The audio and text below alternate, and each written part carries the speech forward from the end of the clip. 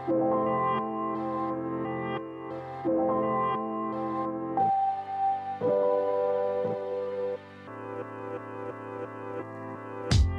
all, I'm super excited for today's episode because we're replaying my interview with Ed Mylett.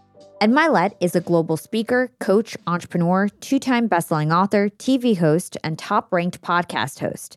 He's considered one of the most inspiring speakers of our time. In this episode, Ed uncovers how his philosophy, the power of one more, can help you achieve greatness. We also talk about how to gain confidence, the role of intention in goal setting, and how to take your visualization to the next level. In my opinion, this was one of our best interviews of 2022, so I can't wait for you guys to hear it, especially if you haven't heard it yet. Without further ado, let's listen to my conversation with Ed Mylett. Hey, Ed, welcome to Young and Profiting Podcast. Thank you for having me. I've been looking forward to this all day. I'm excited. Me too. I'm psyched. You are one of my favorite podcasters. We interview a lot of the same people, and so I usually listen to your show before the guest comes on my show. I study with your show, and so you're one of my go-tos. And for those who may not know you, you're a renowned keynote speaker, a performance coach, an entrepreneur, and a best-selling author. You're worth hundreds of millions of dollars. You've built 9-figure businesses, and now you hold ownership stake in 23 different companies. So that's all really exciting stuff. You also just launched your newest book called The Power of One More. So we're going to dive into all of that. But before we get into it, I always like to take it back to your younger years. And you were way different back then.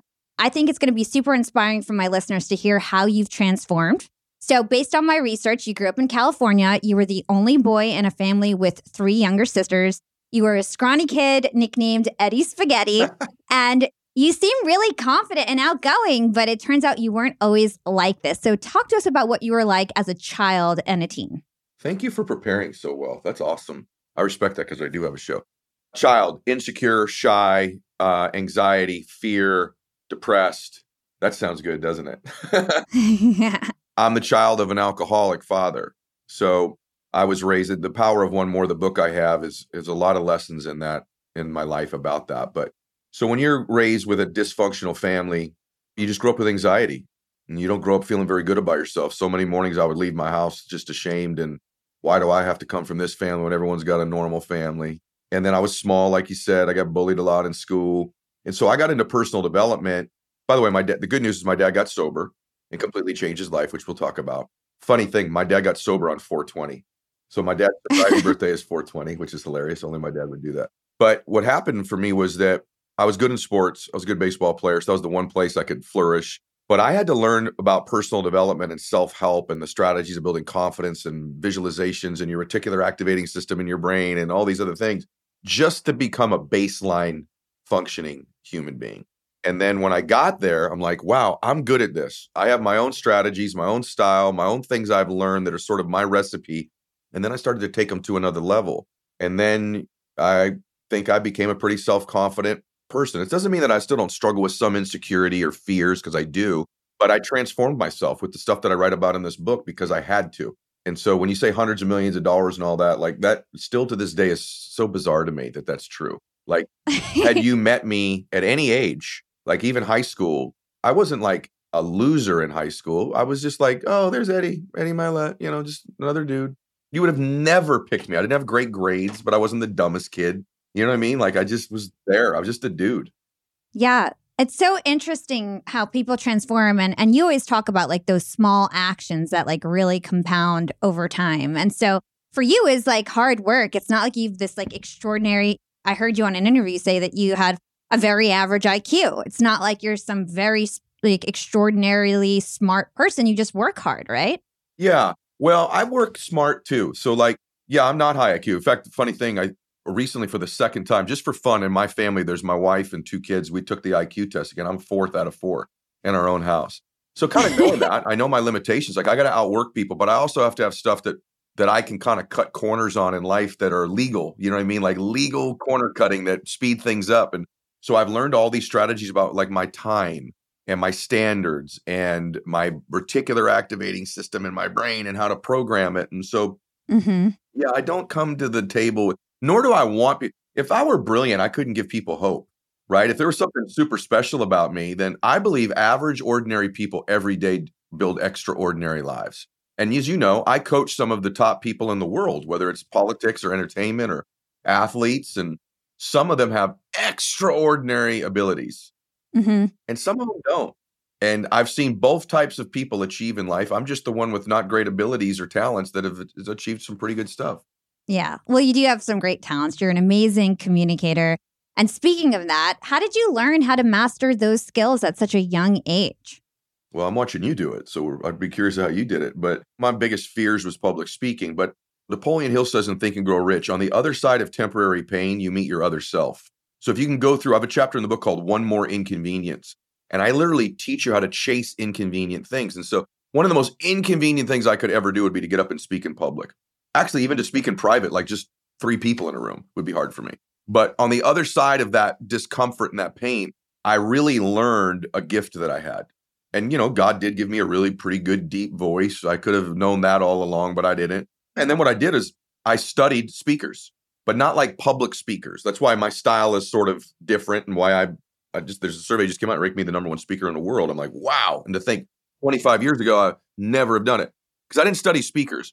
I've studied comedians. I've studied my favorite stand-ups. Most of my best friends are stand-ups. I go to comedy clubs. Those are the best communicators on the planet. To walk in a room full of strangers and make them laugh within 20 seconds, the way they use nuance, positioning, their body language, phraseology, the way they use silence, the way they use tonality. And then I also watch a lot of preachers. I've watched a lot of pastors over my lifetime, like TV pastors and stuff, because they're incredible orators. Now, I'm not like any of them, but I'm a little bit like all of them. And so that's how I actually did it, was modeling. I think one of the lost art forms in the world is modeling people, like not copying, but modeling them and then making it your own nuanced style. So that's the exact answer of how I did it. Yeah, that's really interesting. You do sort of have that like comedian/preacher approach with your communication style. That's really interesting. So let's talk about transformation. So you recently lost your father. I did as well. I think we lost our dads around the same time. He actually lived sort of 2 lives. I think you were 15 years old. He got sober, right? And he basically transformed into this whole other person.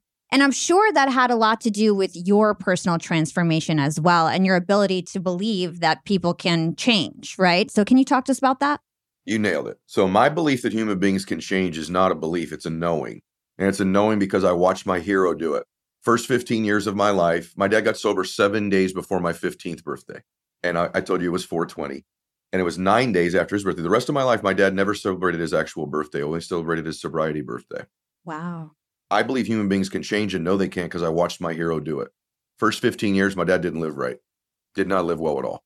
Last 35, extraordinary. Best life I've ever watched be lived. And so I know people can change. And it made a huge impact on me that when my dad got sober. But there's the one mores, like out of the book, those lessons started with his sobriety. We're driving. Never seen my dad cry before. We're driving to a baseball game of mine and he's crying when he's driving. I'm like, oh no, what's going on?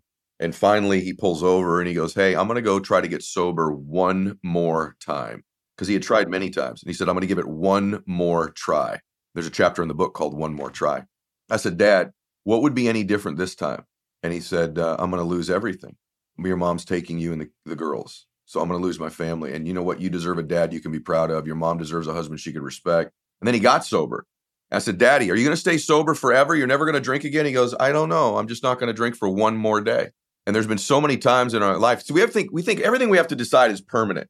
The truth is very few things are permanent. We both lost our fathers. Like their bodies weren't permanent, it turns out, right? They were temporary.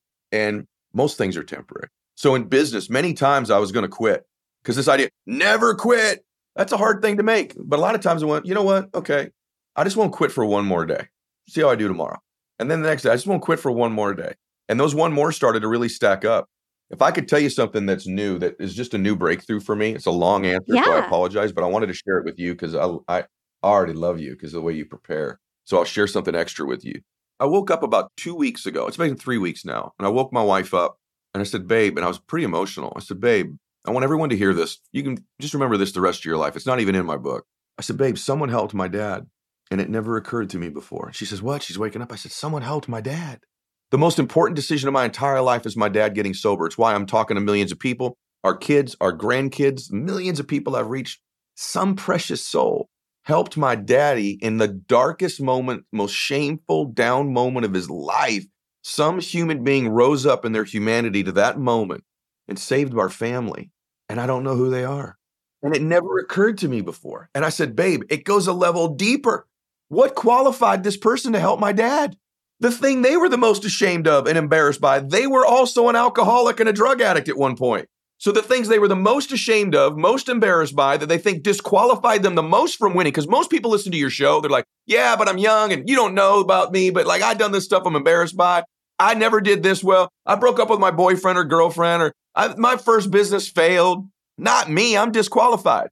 The very things you're most embarrassed about, ashamed of, or think are average about you are the things that are qualifying you to change people's lives. This person, imagine when they were drinking, driving drunk, making the biggest mistakes of their life. Little did they know they were preparing for that moment to change my dad's life and mine. And then millions of other people by extension, the ripple effect. When they were doing drugs and stealing money and lying, they were preparing. It's your humanity. It's your frailties. It's your weaknesses. It's the things you're most vulnerable about when you share with other people and then show them how to do something better that changes people's lives. When you link your weakness, like I start out, I'm dumb. I'm not the dumbest guy in the world, but I'm not the smartest guy in the world. People go, I can't believe you say that about yourself. It's what helps me connect with you. If I had a 250 IQ, you'd be like, well, this dude's amazing. Of course he did it. No, I got a 760 on my SATs. I'm a C+ student. I was not, I didn't run a 4.40. Like I'm just an average guy. And you know what? That's what prepares me to help you. And so that person's drug and alcohol addiction is what prepared them to change millions of people's lives. So never disqualify yourself. Wow, that was powerful. I had chills while you were telling that story. I love that. We are definitely going to cover a lot in your book, and I definitely want to spend about half the interview on that. But I do want to cover your journey, and I have a lot of questions for you personally. So let's get the highlight reel. I don't think we have time to go through your entire journey, but why don't we start with your first job out of college? So you were unemployed, you were living in the house that you grew up in, and your dad told you to go work at a home for underprivileged boys. So talk to us about how that experience changed your life. My dad came home from his first AA meeting. Isn't that crazy? He just got sober. Wow. He goes, hey, I got you a job. And I said, what is it? He goes, you don't get to pick, man. You're eating out of my fridge. I had just finished college. I was not employed. I go down there and it's an orphanage. My boys were all wards of the court, meaning their families were gone or they were taken from them. My boys, their parents either molested them, were dead, or were incarcerated for major crimes. And so I walked into Cottage 8. My boys were all 8 to 10 years old. I had no preparation to be there. I was not a psychologist. I didn't have any kids of my own, and I didn't know what I was doing there. And the minute I walked in, they were all getting ready for school, and they all turned around and looked at me. And here I am. And I went on to be a 3-year journey where I was their brother and father, and I took them to school and took them trick-or-treating. I was there on Thanksgiving when their uncle stood them up. I was their dad, their best friend. And it changed my life. And it changed my life because before that, I was all about me. Baseball, my ego, my problems, my life. Well, when you have 10 boys that are 8 to 10 years old, depending on you don't have time to think about yourself. You have to think about them. And here's what I learned when I was there. And maybe this sounds hokey, but it's how I've made, several $100 million. So it's worth listening to. You know what those boys wanted from me? Someone to love them and someone to care about them. And here's a biggie that most people don't get. Someone to believe in them, and then just show them how to do better. And while I was there, I started in my financial company and started other businesses with real estate and stuff when I was there. And as I got out of there, I realized something. They weren't unique. Do you know what you want? Do you know what my best athletes want that I coach? The people that run countries that I work with? The most famous people you see me golfing with, that are whatever, people that I work with? Mm-hmm. They want people to love them, care about them. Here's a big one. Believe in them, and then just show them how to do something better. So when I started my financial company, I came from a place of loving people, caring about people, truly believing in people. And then, hey, let me show you. When I can connect with you like that, now let me show you how I can help you. Yeah. And that's where I've always built all my businesses, my podcast, my financial, my tech companies, my chocolate company, my food company, my financial company, my real estate empire, all built based on what I learned from those boys. And here's the last thing. God does not call the qualified. He qualifies the called. I wasn't qualified to be there with those boys. But when I got there, I was called to be there. He then qualified me to help them.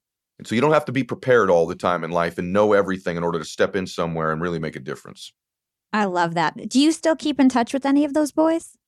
No one's ever asked me that. God bless you. Yeah, about 3/4 of them. Well, one of them's passed away.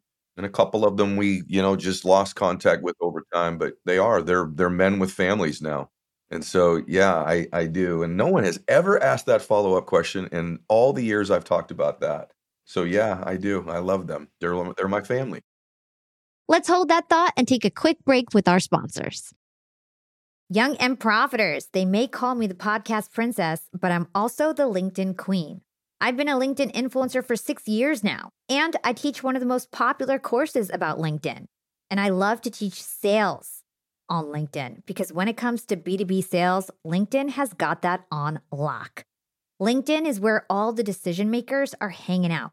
There are 180 million senior level decision makers on LinkedIn and 10 million C-suite decision makers. These people are on LinkedIn and they're in the mode to buy. They're using LinkedIn for their buying journey, to research vendors or sales reps that they might work with, to look up how to solve their problems, to learn from industry thought leaders. They are in the mode to buy, whereas on other platforms, they're in the mode to be entertained. You want to get them in the right mindset. You want to cut through the noise with LinkedIn ads. In fact, 79% of B2B marketers rate LinkedIn as their top channel for paid media. And LinkedIn has the best targeting because they've got all these different inputs. People are putting their resume basically up on there. And so there's so many keywords that they can use to target the right decision makers so they can hear about how you solve their problems. And I've got a special gift for all you young and profiters who want to try LinkedIn ads. You can get a $100 credit. LinkedIn was super generous. If you want to make B2B marketing everything it can be and get a $100 credit on your next campaign, go to linkedin.com/YAP, YAP. Again, if you want to claim your credit, go to linkedin.com/YAP. Terms and conditions apply. Young and profiters, Yap Media is growing so fast. I have 10 open roles just this month. In the past, it would take me so long to find hires. I have to go on all these different job sites. I have to create my own skills assessments. That's why I let Indeed do a lot of this heavy lifting for me. Indeed is the powerful hiring platform where I can attract, interview, and hire all in one place. Indeed has things like skills assessments, where when we have specific roles, we can find an assessment that matches that role and we can make sure they have the skills that we need.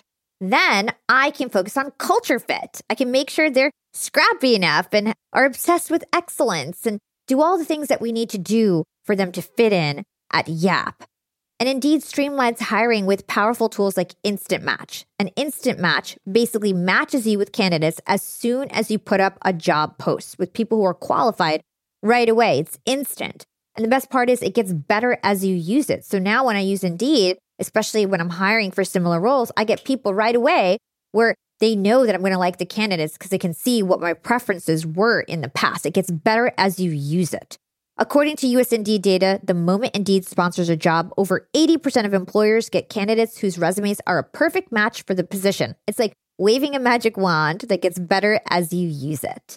So I love using Indeed. We've found a lot of our A players on there. Join more than 3 million businesses worldwide who count on Indeed to hire their next superstar like we do at Yap Media.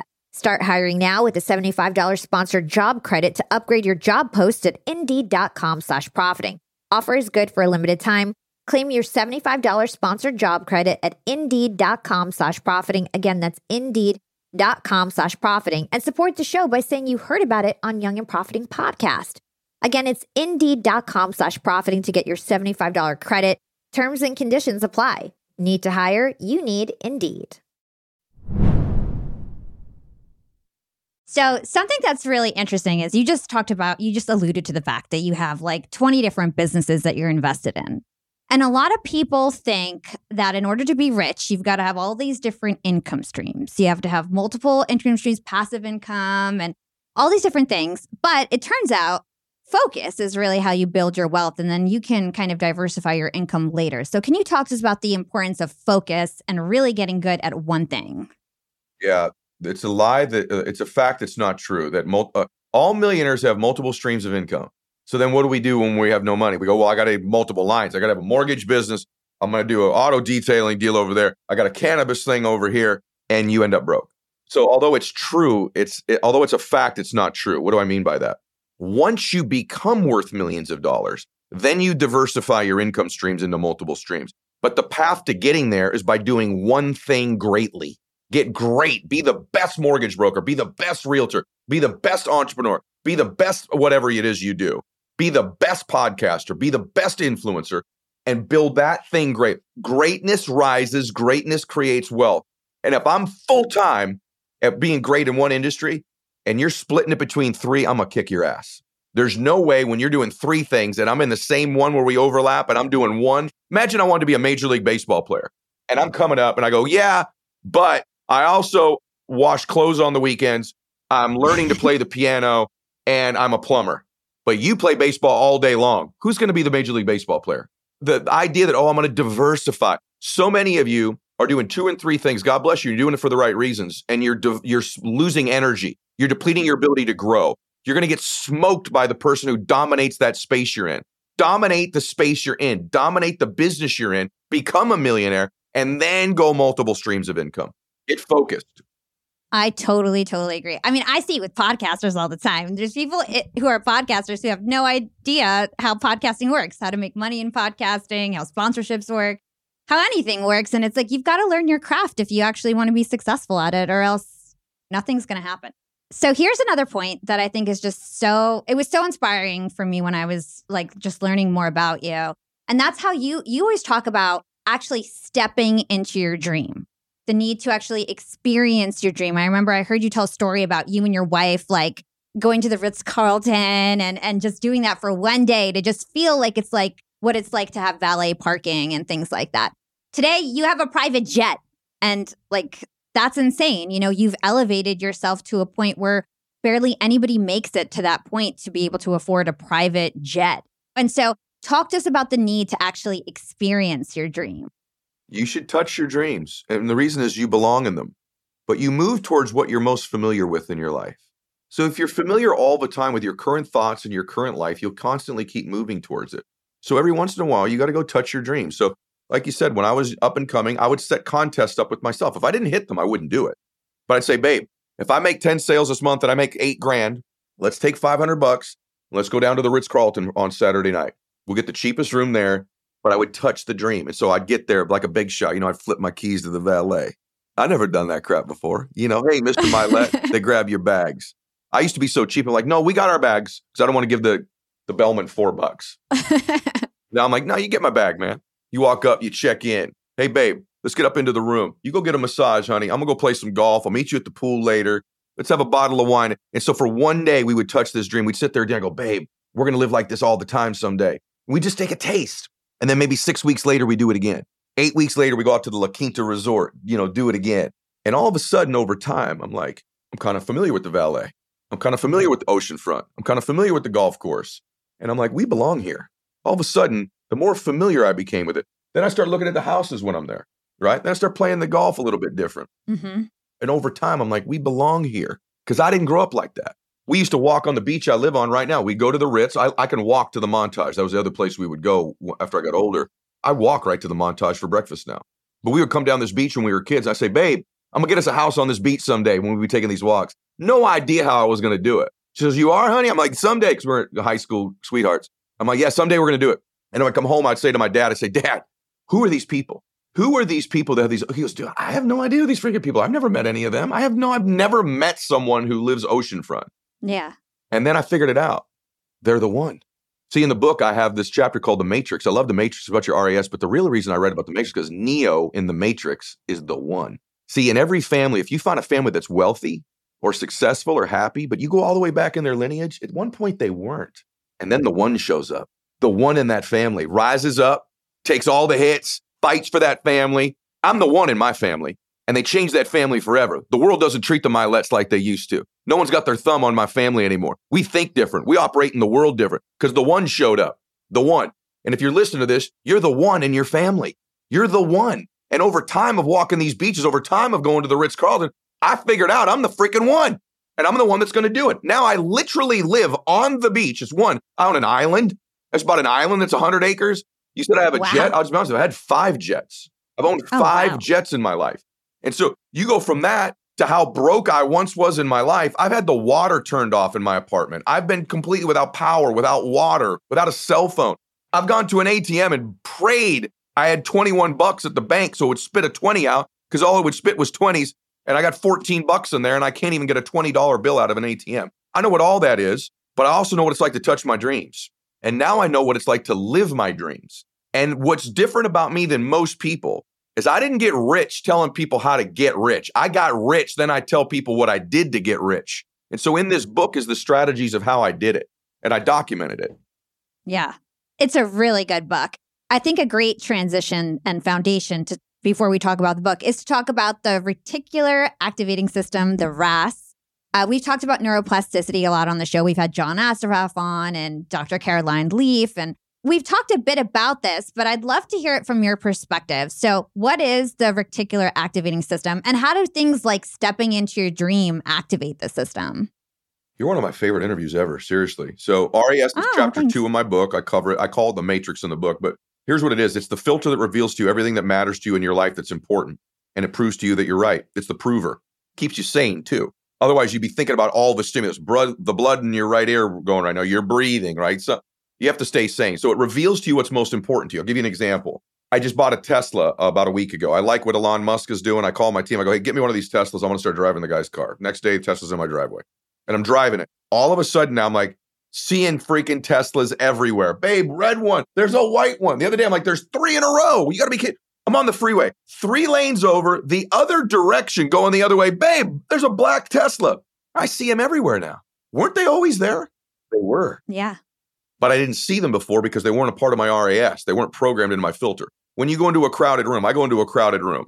There could be 500 people in a room, audibly. Doesn't have to say it loud. Someone says, Ed. If I hear that name, I can hear it audibly over. Why? It's important to me. So the key thing in life is that programming your mind, that the Teslas become the relationships, the meetings, the thoughts, the breakthroughs you have to have in your life. They were always there. They are there right now, but you're not seeing them because they're not programmed into your RAS. They're not programmed like the Tesla is. How do you program? I teach you in the book, but I'll give you one thing. Repeated hyper visualizations of your dreams and your imagination and what you want. I have a chapter in the book where I say become an impossibility thinker and a possibility achiever. And here's the deal. In your life, you operate out of either 2 frames of thinking. 99% of the people operate once they're an adult out of history and memory. They operate out of it. They have patterns of thoughts, patterns of behaviors. They operate out of this, and they reinforce it with different people, different circumstances, same life. 1% of the people operate out of imagination and dream. That's what they did when they were a child. The reason you were happier when you were a little girl or a little boy, 1, you were closer to God because you had just left there. 2, you had no history and memory to operate out of. You operate out of imagination. So to flip that in your life, you start imagining and dreaming. When you have a thought, an actual thought, it creates a space in your world that did not exist prior to that thought being created. And now your mind goes to work on filling it up with references and proof. So if you worry about your anxieties, your fears, your worries, your past, you constantly find the Teslas that reinforce that. Mm. If you've created a thought that's about the future and an imagination and a dream, and you go touch it once in a while, and you repeatedly visualize it over and over again, very simple, I teach you how to do it in the book, you're doing it anyway. You're repeatedly visualizing and thinking about what you're worried about, what you fear all the time. I'm just flipping it into imagination. Then you'll begin to see those Teslas of your life, the meetings, the people, the places, the things. And by the way, you're 1 podcast away, 1 decision away, 1 meeting, 1 relationship away from changing your life. That's the power of 1 more also. Yeah. And so with the RAS, you could actually program it in a bad way.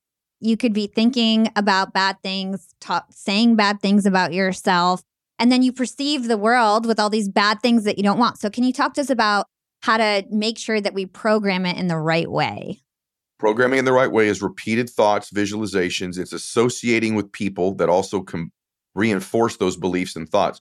If you want to know how powerful our RAS is, let's go back to the drug addict or alcoholic example. Mm-hmm. You will find a way to get what you're obsessed with in your life. So if you're obsessed with your worries and your fears, you'll find a way to get them. You'll get them. Every week you'll get them. No matter how good life is, you'll get that depression. You'll get that anxiety. You'll get that anger. You'll get that worry because it's familiar.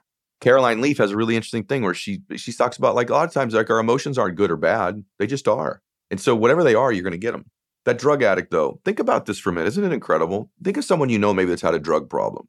Mm-hmm. They could literally be living on the street. No resources, no job, no money, no nothing. Somehow every day they find a way to get those drugs, don't they? How do they? Maybe they got to do something illegal. Whatever they got to do, they get those drugs. They get them with no resources, no preparation, no nothing. So what if those drugs became your dreams? The fact that you have no preparation, the fact that you have no resources is inconsequential. People prove it every day with the negative stuff in their life, don't they? But you can prove it with the positive stuff in your life. And the way you do it is repeatedly visualizing it. The other thing you do is you begin to do one more. In your life, stay with me. I have a chapter on goals, which is great. I show you how to set goals the best way I know how. But at best, you're going to get 25% of your goals if they're ambitious. What will you get all the time in your life? Your standards. You will eventually always get your standards. So goals without standards are empty. That's why I teach the goal chapter and the standards chapter together. Standard, stay with me. You've had someone on your show who stole my content, I guarantee you, because I've been saying this for 30 years, and says, if you want to build self-confidence, you got to keep the promises you make to yourself. Yes. Everyone says that now. I'm pretty sure I said it first, but even if I didn't, who cares?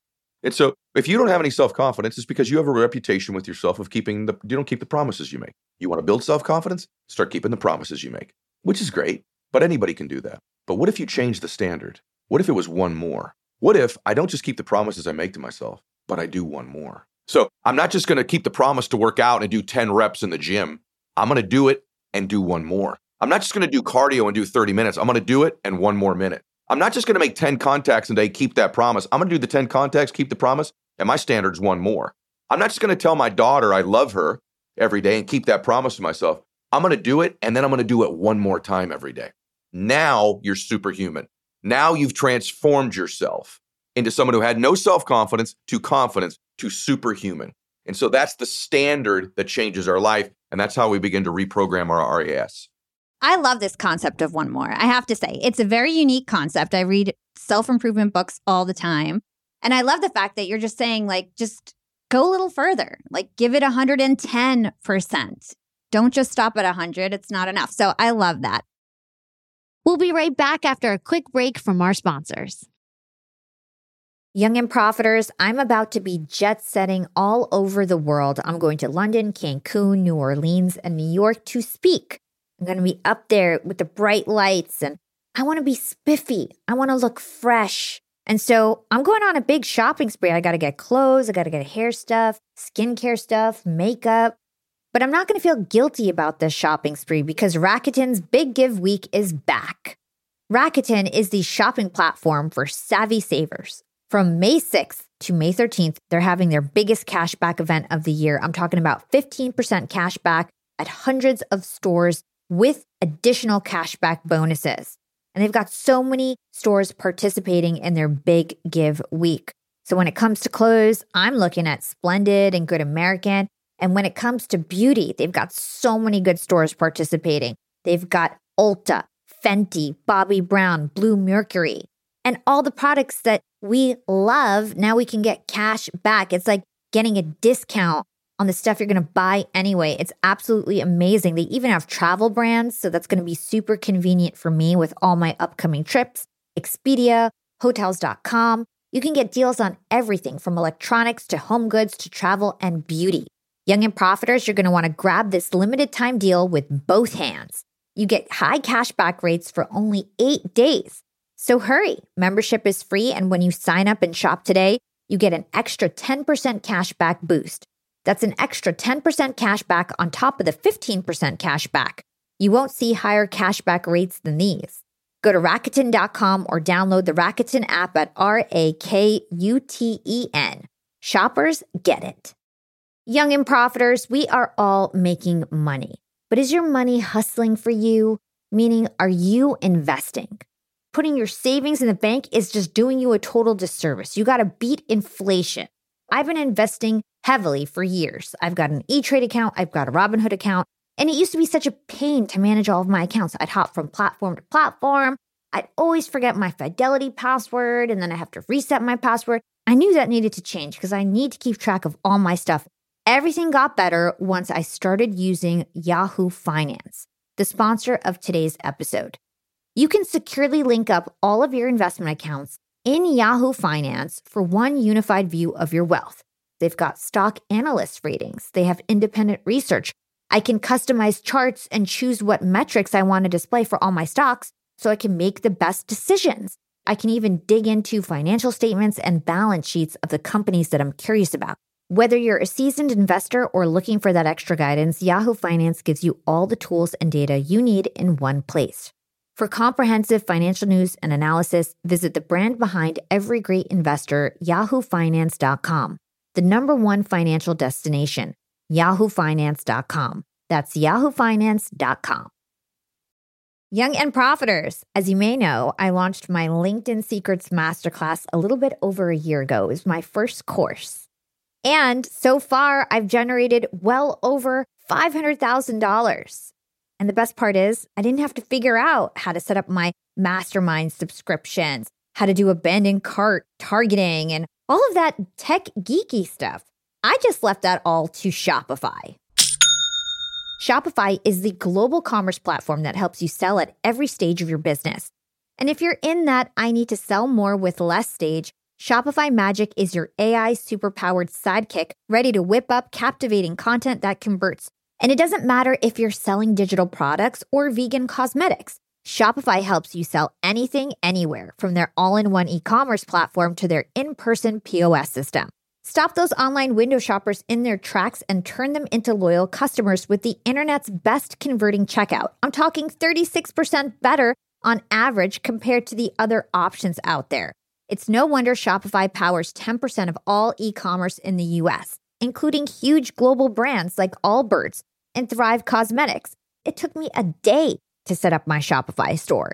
I set up chat, took 2 minutes, and I was done. 1 month from thinking of the idea to implementation, a year later, I've made $500,000 on the idea.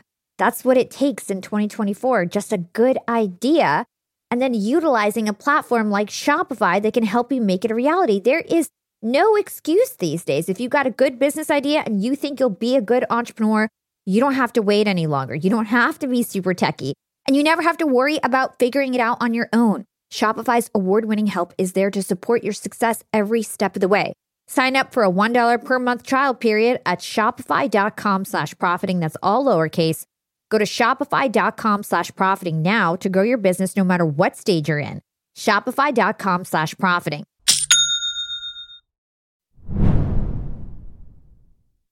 So let's talk about identity. I think that's the next good point to kind of discuss. Let's talk about how you define identity and how our identity is shaped in childhood. Well, it's installed in us. So our parents install, our loving parents, even if they're loving, they install some of their limiting beliefs into us when we're defenseless, when we're kids. We don't know. My dad, God bless him, I love my father very much. He was a great man, but he would have this thing he would always say to me, you'll get a kick out of this. He'd say, be careful. Since I was a little boy, hey, Daddy, I'm going to look. Hey, have a great game. Be careful. I don't even think he knew why he was saying it. I'm 50 years old last year. What do you got going today? I go, I'm taking Max to the Angel Games. Have a great time. Be careful. What am I being careful for? Right? I got a speech in front of 30,000. He goes, crush the speech. Be careful. Like it's a figure of speech, right? But it's reflective of something inside him. And my dad was not a risk taker. My dad always wondered who's out.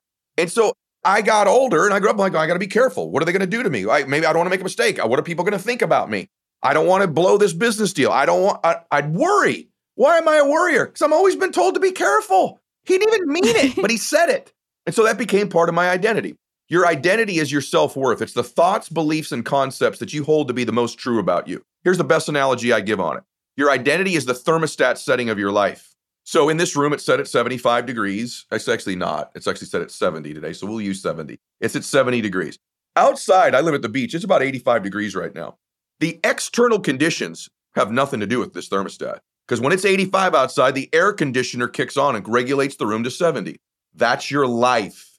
I'm going to explain your life to you now, everyone. So if you stay at a 70-degree identity, let's just say there's different ones: faith, fitness, fun, bliss, peace, money. Let's just use success, money. Let's just say you have a 70-degree internal thermostat worth of money. And you start learning all these skills on the podcast and in your business. And now you're at 80. Man, you're cranking. You're making 150 grand. 95 degrees of money. Eventually, when those results exceed your identity, you will unconsciously turn the air conditioner on of your life. Uh-oh, everyone's like, holy shit, he's right. And you will eventually, over time, cool it back down to exactly what that thermostat setting is, no matter what. And it'll seem coincidental. Like, no. Crypto dropped. The stock market went the wrong way. Interest rates went up. Supply chain. I had to loan my friend some money. My car broke down. My mom needed help. Baloney. You turn the air conditioner on in your life and you got it back. You see it in fitness. Someone's a 70-degree fitness person. They got 20 pounds too much weight. They lose the weight. You see them a year later, they put it back on. Air conditioner kicked back on. So the key thing is, as you're accumulating skills, is to adjust your identity. And in the book, I teach a trilogy of identity. I'll just give you what it is without teaching it. Faith. If you're a person of faith, it's amazing to me how someone will go to church on Sunday and worship God. I'm a Christian, but whatever your faith is, or their mosque, or their synagogue, or maybe they'll go to Bible study. God's with them then. But when they walk into a sales call, they're alone. When they walk into a business meeting, they're alone. Bring your faith with you into your business life. 2, intentions. Give yourself more credit for your intentions in your life. You intend to serve. You intend. Before we did the show today, I turned my camera off real quick. I said, just give me a second. And I just went, Lord, just please bless me today. Let me say the right words on the show. And then I reminded myself, I intend to help people today. I may not have every answer, but my intentions are good. My identity comes from that. And then the third part of the trilogy is associations. If you're around 150 degreeers and you're a 70 degreer, they will heat you up by proximity over time. And the closer you get to them, the more they can heat you up. And so faith, intention, association. Yes, I love that. I want to dig deep on some of these. So let's talk about intention. So a lot of people, we were talking about it before. Sometimes we have negative self-talk and we truly believe we don't deserve what we want. Like we might want to be a doctor, but like deep down inside, we don't feel like we're worth it to be a doctor. Can you talk about how we need to understand that our intention matters of wanting that goal? Because if we never really accept that we can achieve it, we'll never get it. I was 28 years old and I won a trip to Hawaii for my financial business. And luckily I get up before the sun does. And back in those days, I'm 100 years old. So no one used to work out that was in the business world. There was like people at the gym and they were all like in construction or blue collar. White collar people never worked out. I was one of the first ones, and I'm like, so I got up to run. Sun's not up yet. There's this guy running towards me on the beach, bald guy, hairy back, sweating. I'm like, whoa. And he gets closer to me and it's a man named Wayne Dyer. And Wayne Dyer is one of the all-time most beautiful thought leaders, influencers before there were influencers of all time. And it was a hero of mine. Like there was Tony Robbins and Wayne Dyer. And God's good that he brought both of them into my life as friends. So that morning he runs by me. I go, wait, Dr. Dyer. I had a Walkman, Sony Walkman on. So old. And I go, Dr. Dyer, you changed my life. And he had a deep voice like me. He turns around, he pulls his Walkman off. He goes, well, I doubt that. You probably changed your life, but how did I help? And he walks towards me and we sit down on the beach. And for the next 90 minutes, I watch the sun come up and I talk with one of the greatest thought leaders in the world. And in that conversation, he said, Ed, you're going to change the world. I'm sure he said that to other people, right? But at the time I was like, really? And he said, you're brilliant. The way you think about the mind and life and business, my gosh. And he goes, and that's not why. And he goes, and if you begin to attach your confidence and worth, Ed, to your abilities and your achievements, you're in big trouble. And I went, what? I thought you were supposed to do that. He goes, Ed, you'll always be chasing it. And when you have a setback or it's going to cascade down on you. I go, then what should I attach my worth to? He said, you're going to change the world, Ed, because your heart's so beautiful. Your intentions are amazing. Focus on your intentions all your life. You intend to make a difference. You intend to get there. He goes, there's nothing wrong, Ed, with walking into a meeting going, I don't know, but I'll find out. There's nothing wrong with saying, I've changed my mind. There's nothing wrong with saying, I was wrong. And he said, you have beautiful intentions. And it was something I knew. By the way, everyone listening to this, they know about themselves. And went, well, I never believed my abilities were great. Anybody ever told me, I'm like, yeah, but, or you're being nice. But when someone says you intend to help, you intend to do good, I'm like, you got me there. You're right. I do. And so for the rest of my life so far, I've attached my worth, my identity to my intention to, when I walked into that orphanage, was I the most skilled psychologist or dad in the world? No. My intentions were to love those boys.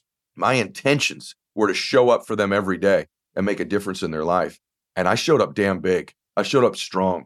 I've showed up to a lot of business meetings, not the most smart guy in the room, but I showed up intending to help people. And I've shown up big. So this thing of linking to your intentions will change your life.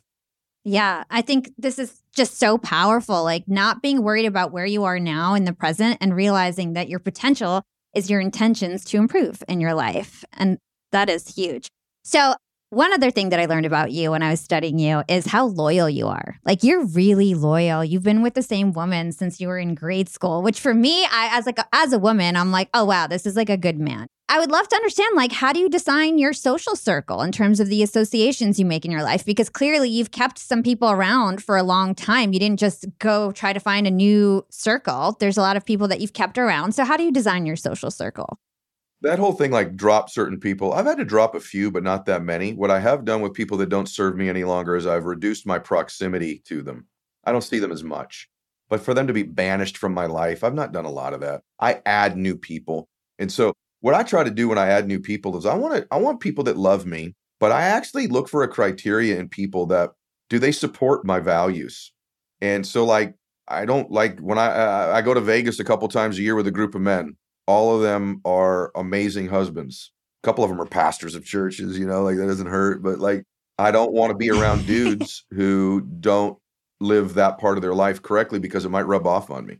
I'm not perfect, so I don't want to rub off on me. If someone is doesn't keep their word or isn't meticulous in telling the truth, we all have that friend. We're like, he is such a bullshitter, right? You have that friend. They're not going to be around me that much. Yeah. I want people that believe in me. And here's the biggie. I have a lot of people. I have a lot of funny friends. You see them on my social media. Like I have people that really make you laugh. I love people that make me laugh. And I'm an introvert, so I like to be around extroverted people so I can just be a fly on the wall. And so, but a big one is that I want people who don't accept me as I am. And most people are looking for friends who accept them as they are. I'm not looking for that. I'm not looking for acceptance. I'm looking for people that believe in me so much that they think I could even be better than I am. And they hold me to that standard. There's that standard word again. That when I'm around them, here's a biggie. Wow, are you going to be shocked when you listen to this one, everyone? If more than 5% of our friends' conversations are about, remember when? Remember? You remember? George Lopez has this great skit on it. What do you do when you get a lot of your friends? Reminisce, which is cool a little bit, 5% of the time. But that means you're operating out of that history and memory. Most of my friends, we do a little, I mean, very little of the remember, but we do a lot of imagining. We do a lot of dreaming. We do a lot of, here's where I'm going, man. Here's what I'm thinking.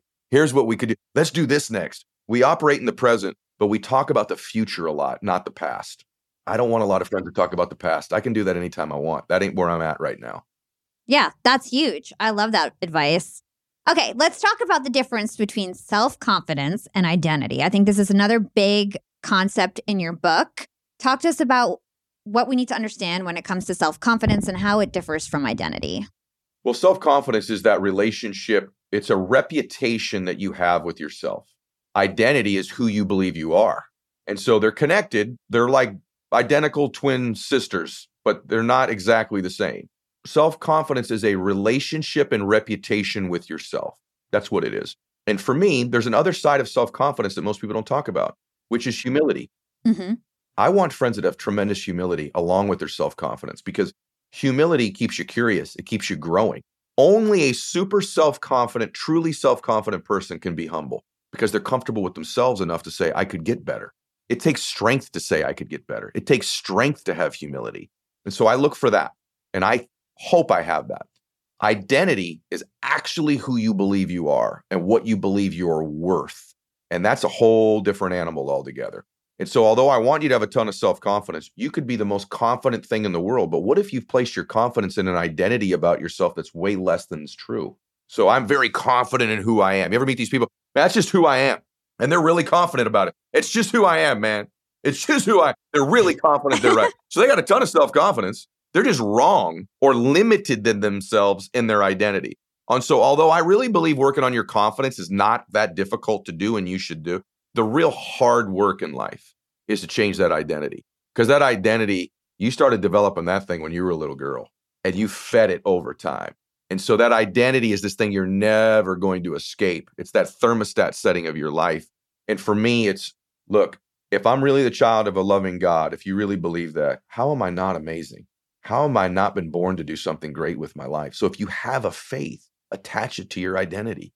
I'm your brother because we're the same blood's running through both of us, but I'm a child of an awesome God. So there's that. My intentions, man, I really want to make a difference in the world. I really want to help people. I'm looking at the ocean right now. I could actually just have my butt on that beach right now every single day if I wanted to. But that's not what my intentions lie. My intentions lie that someone's listening to this right now and it's going to change their life. You're going to grab my book. It's going to change their freaking life. So my intentions are good. And then third, I'm around people all the time who believe in me, who challenge me, who push me, who are further down the road. There's this great Chinese proverb that says, if you want to know the road ahead, ask those coming back. Mm. And so I try to have some friends in my life that are older than me that have already been down the road I'm going, and I can ask them for directions. And so for me, for most of you, I could be that person. Mine is people you know really, really well who run big, big companies and are well-known people. But the only reason it's not because they're well-known, it's they've been down the road and they're coming back. And so I want to know the road ahead. And so that's who you should have in your life, is someone like that. And by the way, not all your associations have to be in person. They could be a book. When I read a book, I pretend I'm living with Napoleon Hill that week. I'm living with Ed Mylett. He's speaking to me. These words were written for me. He's talking to me. I've spent the week with Wayne Dyer many times when I wasn't with him before I met him. I felt like when I met him, I knew him. When people meet me, my biggest compliment they give me is they feel like they know me. And that means they've really studied me. They've really been in my life. And hopefully when I make an Instagram post or I have a podcast or a YouTube video or I write a book, they're like, you're talking to me. And that's association as well, is stuff like this. Yeah, 100%. I have to say that I feel like, especially if you're just starting out, if you just read and keep leveling up and leveling up and leveling, eventually you're going to meet your mentors that you're reading, just like what you're saying. I've been listening to Ed Mylett for years. Now I'm interviewing him, because I leveled myself up to be able to have the opportunity to do something like that.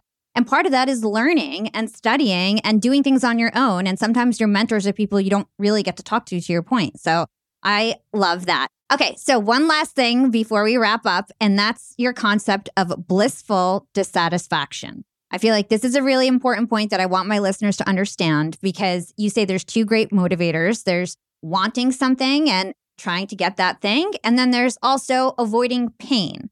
So talk to us about why we need both, and then we can close things up. You can get both levers. So what did the doctor do that day? The pain of me dying and missing my daughter's wedding, and also the pleasure of being there. So those are the two big drivers in our life. But what most of us do, I believe in the concept of blissful dissatisfaction. Here's what most people do. They conflate and confuse two things. Satisfaction is not happiness. You can actually be happy and still dissatisfied. You can do both. Satisfaction and happiness aren't the same thing. So I've learned to live blissfully and still be dissatisfied. Dissatisfaction means I'm capable of more. I'm not there yet. I'm dissatisfied. I'm going to go get it. But most people conflate those things. So people think to themselves, well, like achievers, they're big on this. Man, I'll enjoy it when. I'll give myself bliss when. I got to stay perpetually unhappy and dissatisfied because they think it's the same thing. So when I get to $1 million in the bank, then I'll enjoy myself. Then I'll give myself bliss. When I get the dream relationship, then I'll be blissful. When my podcast is number one, then I'll be blissful. When I'm this or that, then I'll be blissful. When I get to 1 million followers, then I'll be blissful. And they delay their bliss until a destination in the future. The problem is the finish line keeps moving. And eventually, if you don't give yourself bliss for what you're doing, you burn out because your brain doesn't get any dopamine for its success. And it eventually it concludes, I don't want to do this anymore. You've talked enough about neuroplasticity and understand the neurology of the brain that if you don't get dopamine for doing something over and over and over again, you stop. Then there's the other people. They think, well, if I lose this pain I'm in, then I'll lose my drive and ambition. Neither is true. You ever bite into a steak you love or any food you love? That first steak's blissful. You give yourself a total dose of bliss. Does it make you want to take another bite or no? Of course it does. So the amount of bliss you get in celebrating your wins and your success actually gets you to do more of that very thing, not less of that very thing. And so I've learned to live blissfully, happy, and still be dissatisfied. In fact, I think I'm a pretty good example of that. I'm a pretty darn happy, blissful person, but I'm not satisfied. I got more to do, more people to help, more things to achieve, more memories I want to create. So I've learned to live in bliss. You don't have to live in misery as you're chasing your dream. You don't have to be miserable and angry and down and delay bliss to get there. In fact, take it from me, because I used to do that. And here's what I figured out. I was winning in spite of that flawed belief system, not because of it.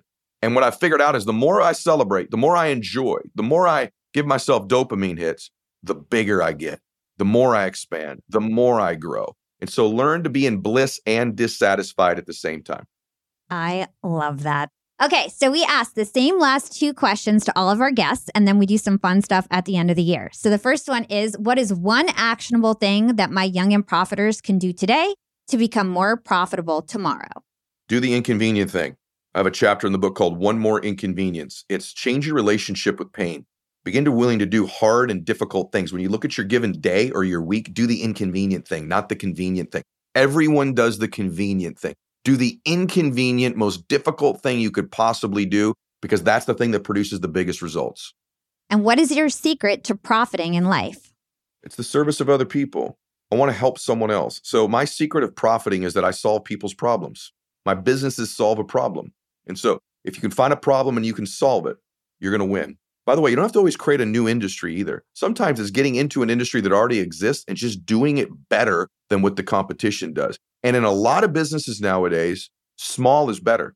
Nimble is better. You can move quicker. You can pivot. You can adjust. You can course correct much faster and much better and much more boldly with better customer service, better culture than a big company because they take longer to move and make decisions. I love that. And where can our listeners go find more about you and everything that you do? You can go get The Power of One More anywhere books are sold. You can go to thepowerofonemore.com and you can get a bunch of tools that'll enhance the book. You can go to Ed Mylett, and my last name is Mylett, and you can go anywhere. Social, Instagram. Probably my biggest platform social is Instagram, but I'm on LinkedIn. I'm on everywhere. But Instagram, I've got a very pretty successful podcast that I do with Sirius now, but you can listen to it on iTunes and Spotify and Stitcher, anywhere you can get a podcast, Apple. And I got a YouTube channel as well. So anything with my name on it, just type my name in, you'll find me. And we're going to stick all those links in the show notes. Ed, this was such an amazing conversation. Thank you so much for your time. I really enjoyed it. I enjoyed it. So thank you so much. God bless you.